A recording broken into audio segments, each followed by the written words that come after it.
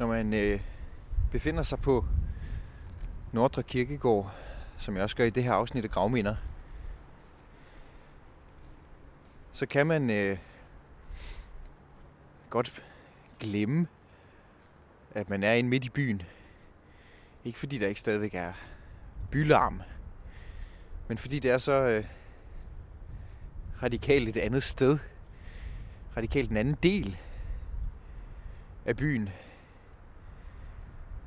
end den del af byen, vi bruger i vores hverdag, med alle de faste spor, vi har mellem vores bopæl og dagsinstitutioner og skoler, arbejdspladser, sportshaller. Og det er radikalt anderledes, fordi det er et sted, der på alle mulige måder gør op med de spor, som vi kender fra vores hverdag. Det er nemt at fare vild herinde. Pludselig så står man for eksempel med udsigt over Aarhus Ø, og i den anden ende af kirkegården, som faktisk er et godt stykke væk, så står man og kigger hele vejen op til universitetet og Universitetsparken, som jo på mange måder i virkeligheden kan tænkes at være en slags forlængelse af kirkegården i sin måde at være åndehul i byen på. I det her afsnit af Gravminder, der skal vi besøge 3 gravsteder, som tilhører prominente kunstnere,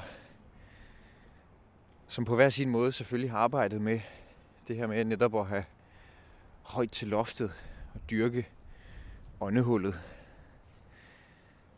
Og formålet det er at få nogle pejlemærker til at navigere i alle de sten og monumenter og mindesmærker, som findes rundt omkring i byen, som hvis I leder efter det og står til rådighed for det, minder os om, at de døde engang har været levende. Og det måske er værd at huske på.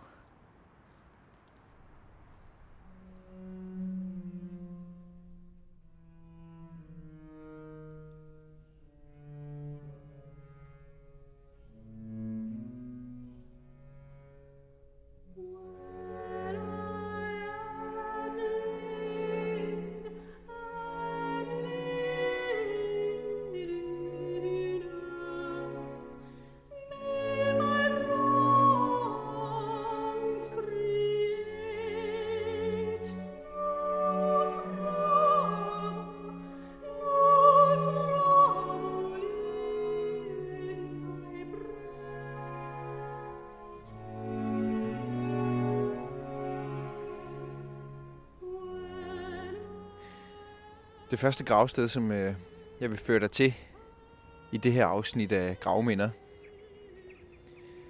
det tilhører en måske lidt overset brik i dansk litteraturhistorie. Men han er ikke let at finde, og det er han selv ude om. Hans navn figurerer nemlig ikke på gravstenen, hvor der i stedet står H. Paulsens familiegravsted. Mit navn det er Marianne Nina Philipsen, og jeg er historiker og arkivar på Aarhus Teater. H. Paulsens familiegravsted gemmer på den danske forfatter Jacob Beck Nygaard, som skrev en hel del meget anerkendte værker op igennem 1900-tallet. Jacob Beck Nygaard bliver født i Hedensted i 1911 og går på skole hele sin barndom i Horsens. Derefter uddanner han sig til mejerist for faktisk at videreuddanne sig til landbrugskonsulent på Landbohøjskolen i København. Men det hopper han fra, for på det tidspunkt, mens han går på Landbohøjskolen, der er han begyndt at få nogle andre store, mere tvingende interesser, nemlig litteratur og forfatterskab. Han vil være forfatter, og han udgiver i 1941 sin første roman, Guds blinde øje. Og temaet i Guds blinde øje bliver faktisk den røde tråd, der kommer til at gå igennem langt størstedelen af Beck Nygaards forfatterskab. Efterfølgende skrev han blandt andet romanen Hun blev træl, der handler om nogle af pigerne, efter de er vokset op og forladt børnehjemmet, og hvad der så skete med dem socialt. Det er de omdrejningspunkter, der er i langt de fleste af Bech Nygaards romaner. Det handler om samfundets svageste. Det handler om dem, der er skubbet lidt til en side, fordi de ikke passer ind i den gængse opfattelse af, hvordan man skal være. Det kan være landsbytossen, det kan være den evnesvage, det kan være nogle andre psykisk sårbare individer, der lever iblandt os i landsbyer eller også i store byer, hvordan de egentlig bliver udstødt og nogle gange, hvad skal man næsten sige, socialt mishandlet ud fra de bedste intentioner, men en total misforståelse af, hvad der er hensigtsmæssigt i forhold til at få mennesker til at rette sig ind i nogle bestemte kasser. Så det var de her mennesker, som Bech Nygaard han i meget, meget høj grad beskæftigede sig med i sit forfatterskab. Jacob Bech Nygaard han kom faktisk med en programerklæring for sit forfatterskab på et tidspunkt, hvor han sagde, at løsningen på alle vores problemer ligger jo ikke i ydre handlinger. De ydre konflikter bunder alle i konflikter inde i menneskene. Og det er det, han arbejdede ud fra i sin litteratur. Han kan ikke påstås at være et af de navne, som danskerne allerførst kommer på, når de skal nævne danske forfattere. Men han er en af dem, der var med til at lægge grund til at skabe en basis for den socialrealistiske litteratur. Der skete det i 1946 efter 2. verdenskrig, at Bech Nygaard han blev smidt ud af Forfatterforeningen, fordi at han under besættelsen havde været medlem af det danske nazistparti. Han forsvarede sig. Der var i alt 13 danske forfattere, der faktisk blev ekskluderet på det grundlag. Men han tog sin sag op i sådan nærmest en æresret et par år efter, fordi at han mente, at det var på et falsk grundlag, at han var blevet ekskluderet. Fordi grunden til, at han havde meldt sig ind i partiet, det var simpelthen for at lave research. Bech Nygaard gjorde altid det, at han opholdt sig tæt på de mennesker, han ville beskrive. Det gælder også senere i øvrigt i hans forfatterskab, hvor han både er i Afrika og i Grønland, hvor han bor hos familier ude i bygder og så videre, for simpelthen at komme så tæt på det, og det miljø, det samfund, de sociale forhold og de mennesker, han vil skildre. Så han argumenterede så allerede her efter krigen for, at det faktisk var i researchøjemed, at han havde meldt sig ind i et par år i nazistpartiet.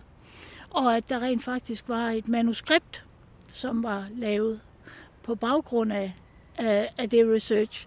At det manuskript så aldrig nogensinde dukkede op, eller er blevet fundet siden, det er så noget andet. Det kan jo være, at han ikke har syntes, det var ærefuldt i virkeligheden, uanset hvad. Så endte det jo altså med, at han blev genoptaget som den eneste af de 13 ekskluderede forfattere, blev genoptaget i Forfatterforeningen. Da Bech Nygaard dør i 1988, bliver han lagt i H. Paulsens familiegravsted her på Nordre Kirkegård. H. Paulsen var skomagermester i Aarhus i 1800-tallet, hvor han rent faktisk havde butik nede på Immervad. Men han var altså også bedstefar til Vivi Paulsen, som sidenhen blev Bech Nygaards hustru. Og derfor valgte Bech Nygaard altså at komme til at ligge i det gravsted efter sin død. Det kan jo sådan godt virke sådan lidt besynderligt, at så stor en brik i dansk litteraturhistorie, som han jo trods alt var. Han valgte at komme ned og ligge i en skomagermesters gravsted, men det kan der være rigtig mange grunde til.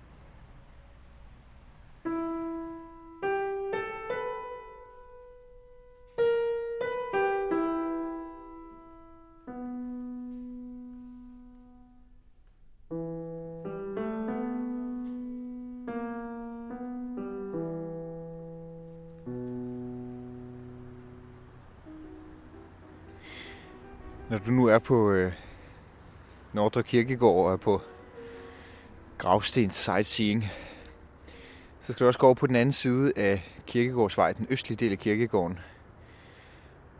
Og så skal du dreje ind lige før kapellet, når du kommer ind på kirkegården, til venstre, til den katolske del af Nordre Kirkegård. Og her ligger blandt andet en masse polsk klingende og thailandsk klingende navne. Men på en lille gravsten, en lille flad sten, i et ikke så stort gravsted, der ligger også en dansk billedkunstner. Og du kan finde hende, fordi det står deklareret på gravstenen, billedkunstner. Så er der et kors på oversiden. Så står der 20.11.1926 til 3.10.2010. Ruth Schmidt. Ruth Schmidt var indfødt aarhusianer og en internationalt anerkendt billedkunstner. Ruth Schmidt er født i Aarhus i 1926, og godt nok så blev hun en stor anerkendt billedkunstner, men hun startede et helt andet sted i kunstens verden. Hun startede nemlig som skuespillerelev ved Aarhus Teater, hvor hun i særdeleshed i sæsonen 48-49 nåede at medvirke i en hel del forestillinger og spillede tæt sammen med store stjerner som Henrik Wige, Paul Hagen og Asta Hagen og Karl Stegger osv. Hendes karriere på Aarhus Teater stopper meget brat, og dykker man ned i arkiverne på Aarhus Teater, så kan man se i nogle breve, at det har personlige årsager. Og graver man dybere i historien, så finder vi ud af, at det er fordi, at hun som ung skuespillerinde havde et forhold til Erik Schmidt, der var chefredaktør på Aarhus Stiftstidende dengang, og han var altså en noget ældre og i særdeleshed gift mand med 4 børn. Derfor så prøver hun på en kort periode at tage til København, holder lav profil, men de kan altså ikke holde sig fra hinanden, Ruth og Erik, og det ender med, at han bliver skilt, og i 1951 der bliver Ruth gift med Erik Schmidt. Efter at Ruth havde opgivet scenekunsten, så var der alligevel så meget kreativitet tilbage i hende og virkelyst på det område, at hun kommer ind på Kunstakademiet, det jyske kunstakademi i Aarhus. Der arbejder hun først og fremmest med tekstilarbejde, og det kan være kludetæpper, og det er tekstil, simpelthen skulpturer, som hun laver i tekstil, nogle gange i menneskestore skulpturer.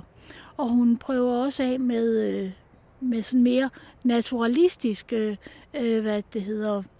malerier, fordi hun har fået at vide, at hun aldrig kan blive maler, fordi hun ingen farvesans har. Så hun prøver på ligesom at male noget sådan meget, det bliver sådan lidt beige i det, så vidt jeg kan forstå. Og det er der ingen, og ikke, åbenbart det er i hvert fald slet ikke hende selv, der er tilfreds med. Så det ender med, at hun i stedet for bruger den beskyldning, hun har fået om manglende farvesans, til at gå all in på farver. Og hun begynder, foruden at hendes tekstilarbejder også er meget kulørte, så begynder hun at male nogle helt vidunderligt farverige, koloristiske, naivistiske billeder, altså sådan i meget enkle former, men med grelle farver, og det er altid meget af det er byliv, hun skildrer.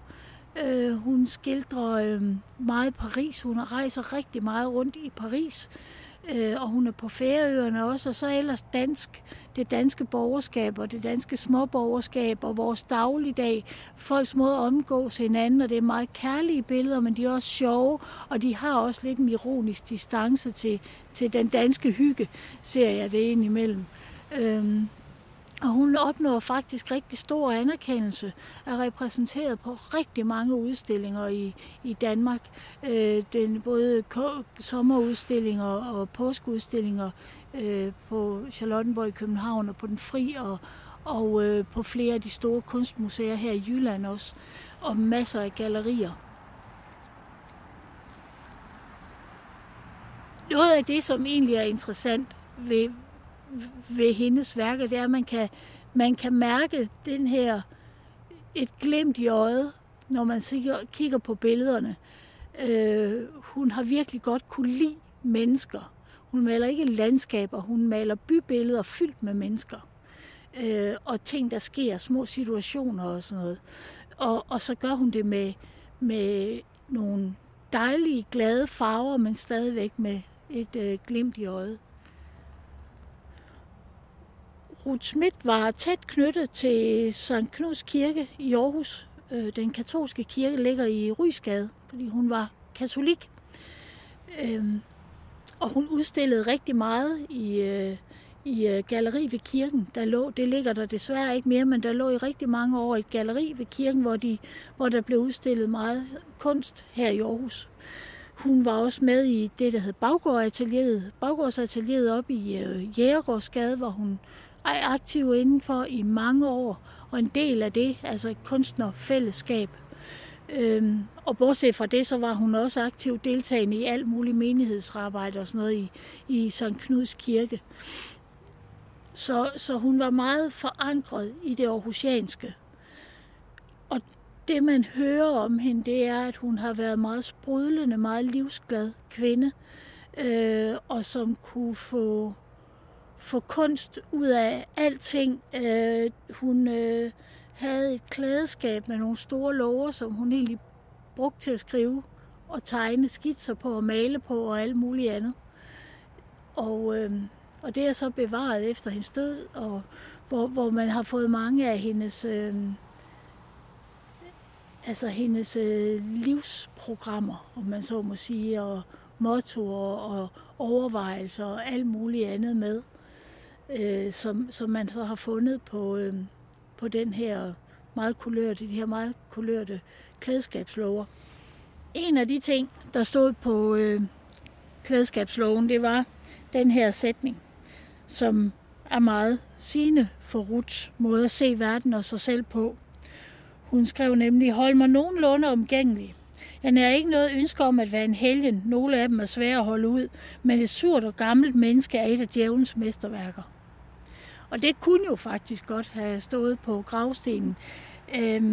Og det er i hvert fald helt sikkert, at hun ikke blev et surt gammelt menneske. Når man ser på hendes malerier, især hendes gadebilleder fra Paris, der er altid en lille gammel dame, der går rundt krumbøjet og med en stok. Og det er hende selv, hun tegner ind i alle de her gademiljøer, i særdeleshed i Paris. Og når man ser på hendes gravsten, så kan man se, at på den ene side af stenen, der sidder der simpelthen en silhuet af en lille gammel dame, lidt krumbøjet og hjulbenet og med en taske og en stok. Og det er simpelthen hendes søn Troels, der har skåret en messingportræt af sin mor og sat på gravstenen.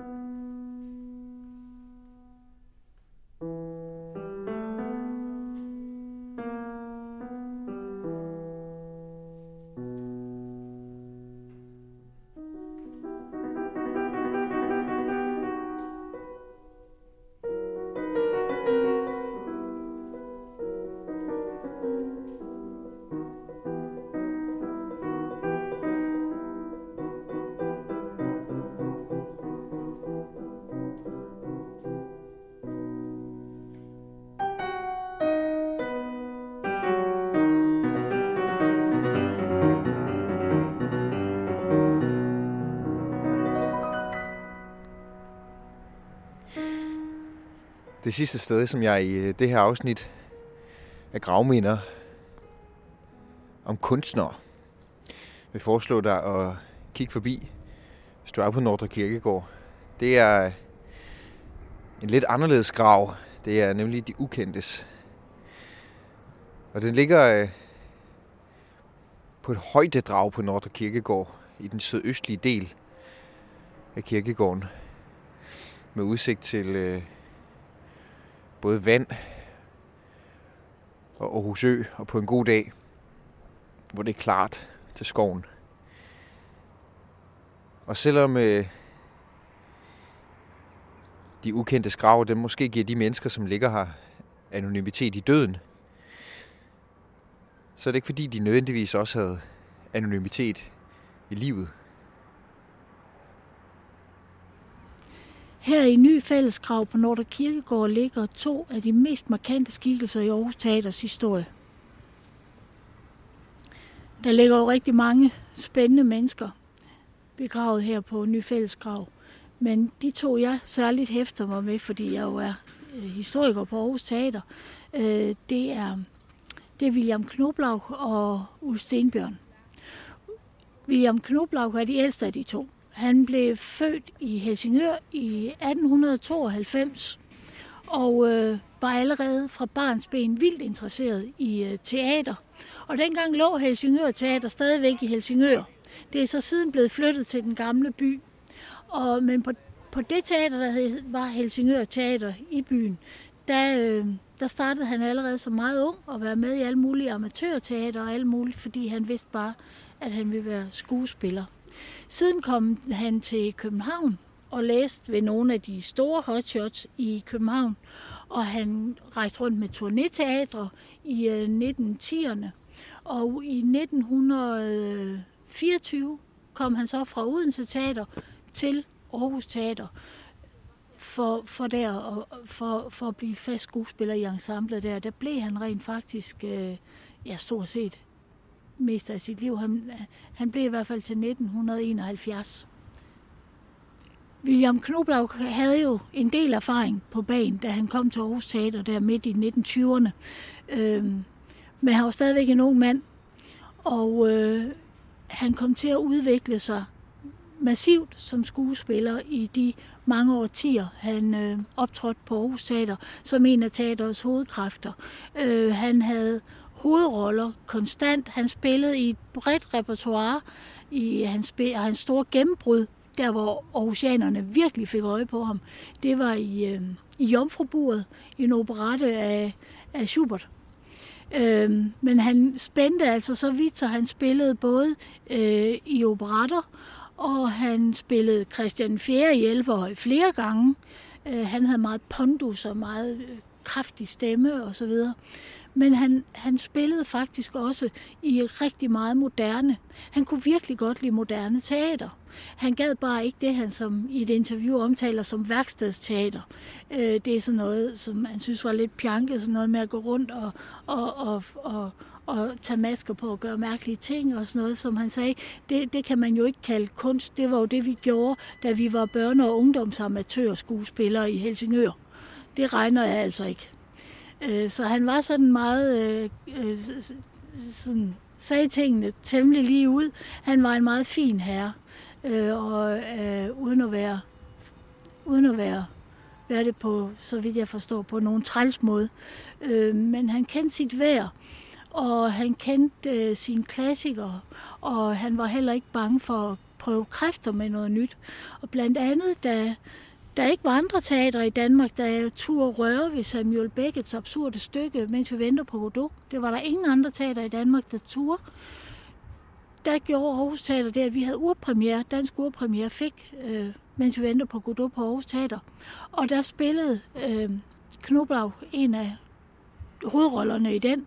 Det blev en kæmpe succes, og den her absurde forestilling, som der faktisk var nogen, der udvandrede fra, fordi de var så farvede over det, det blev en af milestenene i hans karriere, også for ham selv, som han var meget glad for.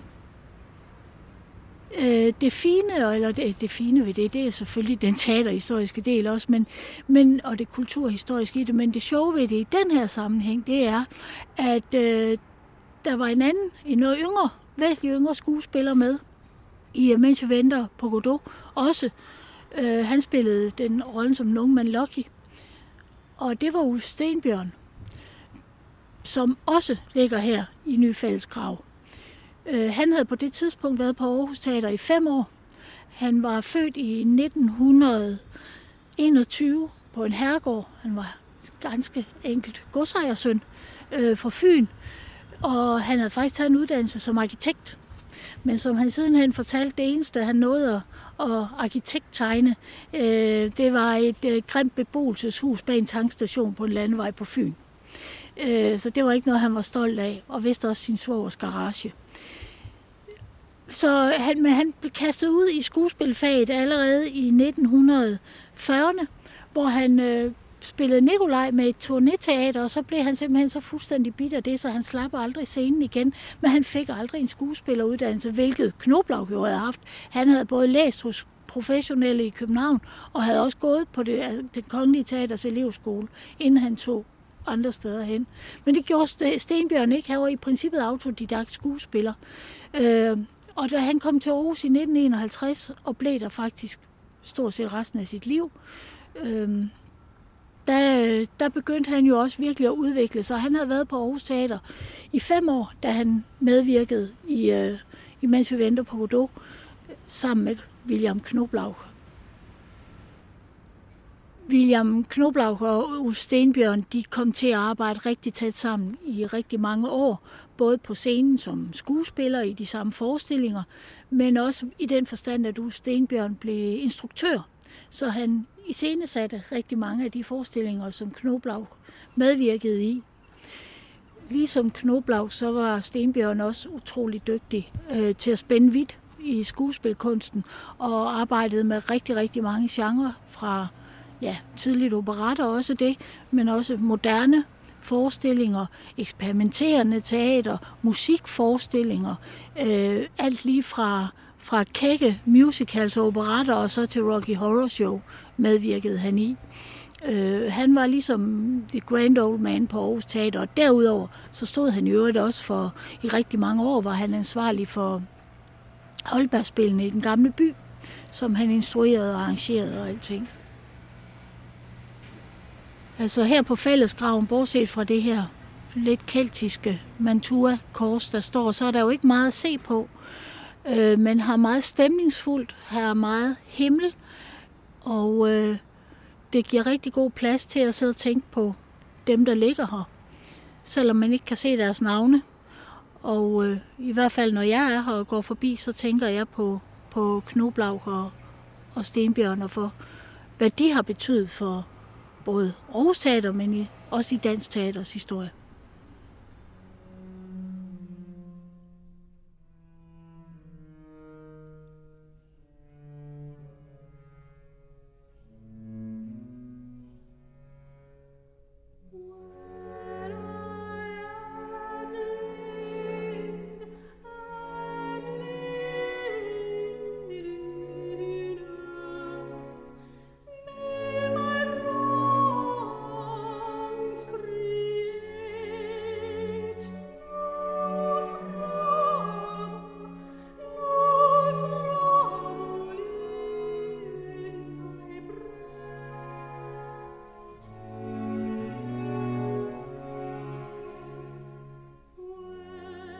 Du har lyttet til 4. afsnit af Gravminder. Den her gang om nogle af de mest spændende kunstnere, som ligger på Nordre Kirkegård. I næste afsnit, der træder vi ind på et meget oplagt sted, når det handler om død og begravelser, nemlig Aarhus Domkirke. For ikke bare så er det almindelig praksis for langt de fleste at få deres begravelse faciliteret i en kirke. Aarhus Domkirke er også fuldstændig plastret til i mindesmærker for prominente familier, højtstående adelsfolk og selvfølgelig gejstligheden. Gravminder bliver til som del i et samarbejde mellem Aarhus Teater, Aarhus Domkirke, Det Gamle By Aarhus Besættelsesmuseet og Aarhus Stadsarkiv. Mit navn er Mathias Wissing.